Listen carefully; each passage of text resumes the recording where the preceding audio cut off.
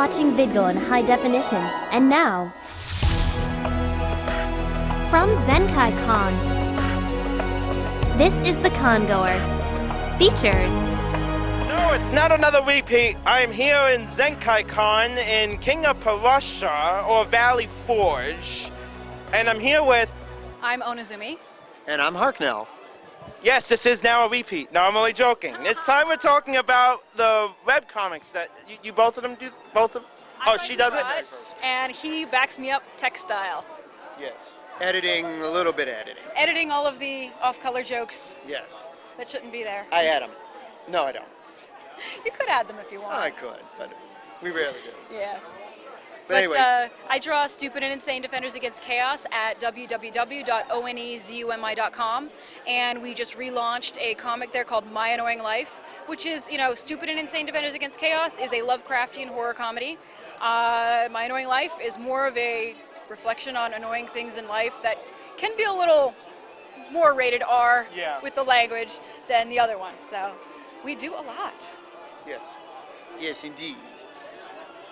Nothing to add? No. How did you start this webcomic?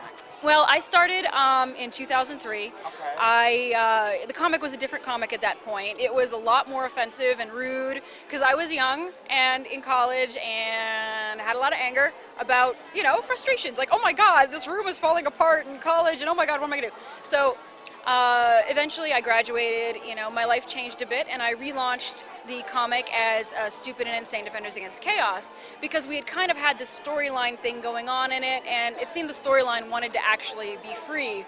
So, that's really how I've always drawn. It's kind of hard to say when did I start, or how did I start, but well, My Annoying Life, the comic that we just sort of restarted, in many ways ties back into your original thing, which was more of like a one-off kind of thing, talking about goofy, weird, crazy stuff. But they do share similar characters. There's crossover between the characters. So we like to joke around that one of them is the storyline, but the other one's sort of like little snippets of time that happen, sort of outside of continuity and things of that nature. Yep, the main characters are based off of us, but for the record, I'm not that crazy, and he's not that henpecked, I guess.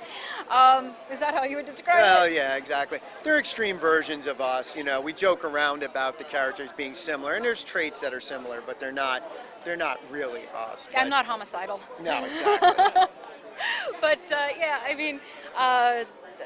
that's pretty much the deal. It's not even loosely autobiographical anymore. It's more just total fantasy. No, it's totally gone into crazy fantasy land. Yeah. With different alternate universes and all kinds of evil monster kind of people intruding and trying to take over and all that sort of stuff. Yes.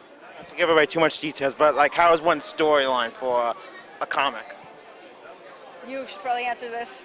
Well, it's easier for me on the outside, but basically what's currently going on in the main comic is there's Harknell and Onozumi and Garthnell and Negazumi, which are their alternate universe versions.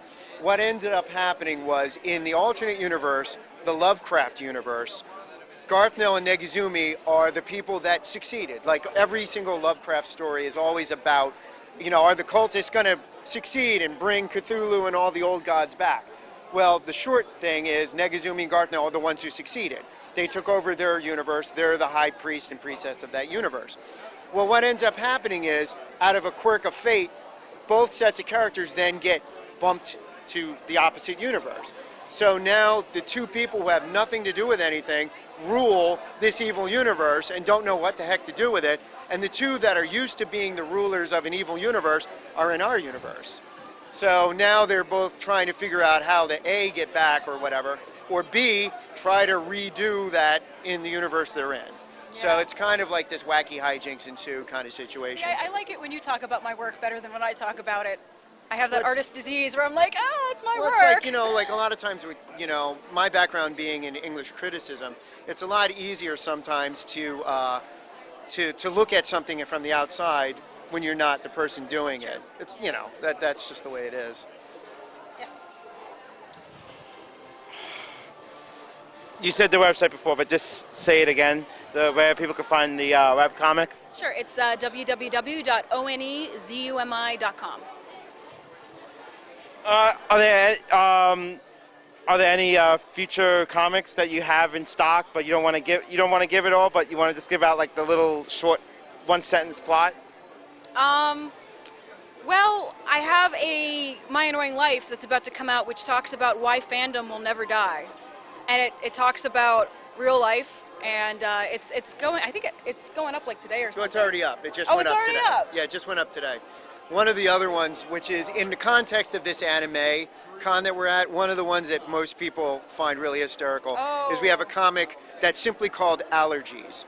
And it's a one panel, and all it is Harknell and Onizumi standing there, and they're all like, because they suddenly have the realization that all of the plants, when it's allergy season, we refer to it as tree bukkake, because if you think about it, that's exactly what the plants are doing to humans, because that's what pollen is. So that's a little bit of a wacky hijinks side, kind of one-shot comic that we came up with. Yeah,